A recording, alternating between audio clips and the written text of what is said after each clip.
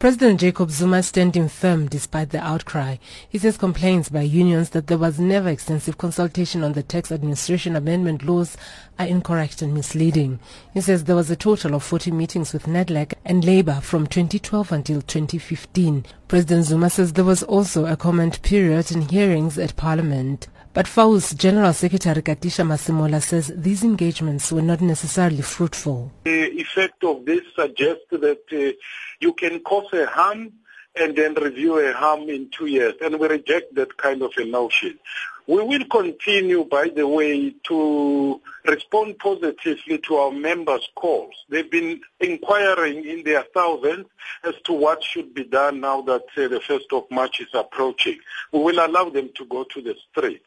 And this may even take a form of a civil disobedience in case we don't get a permission to do so from NEDLAC. FAU, which is a COSATU affiliate, is not the only union that is threatening mass action. The federation has been firm on their stance that they will be taken to the streets. COSATU was not available for comment, but it has indicated it will hold a special Central Executive Committee meeting to discuss the way forward on the pension tax regime. NUMSA says it will go ahead with the rolling mass action, saying that the 2-year review is just a gimmick to calm the masses. General Secretary Ivan Jim. There is no amount of spinning and tricks they can play that will make workers to accept. All what they must simply do, they must repeal this act. We reject any maneuvers that have been done in the Boscarati of the ANC planning the year.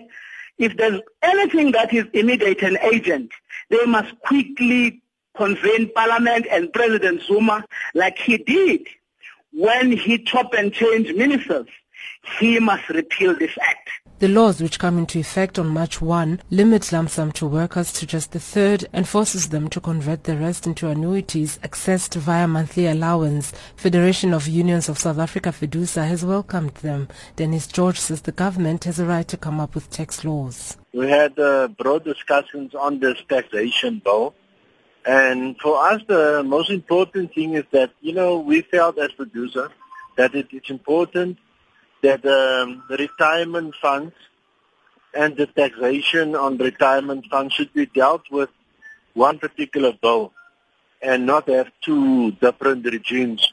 And therefore, we don't have any problems with the implementation of the bill, and we felt that it's important to implement the bill straight away. A number of economists also agree with FEDUSA, saying the new laws will prop up the country's dire savings rate. The tax laws seem to have become another thorn in the flesh for the alliance, whose relations are already strained.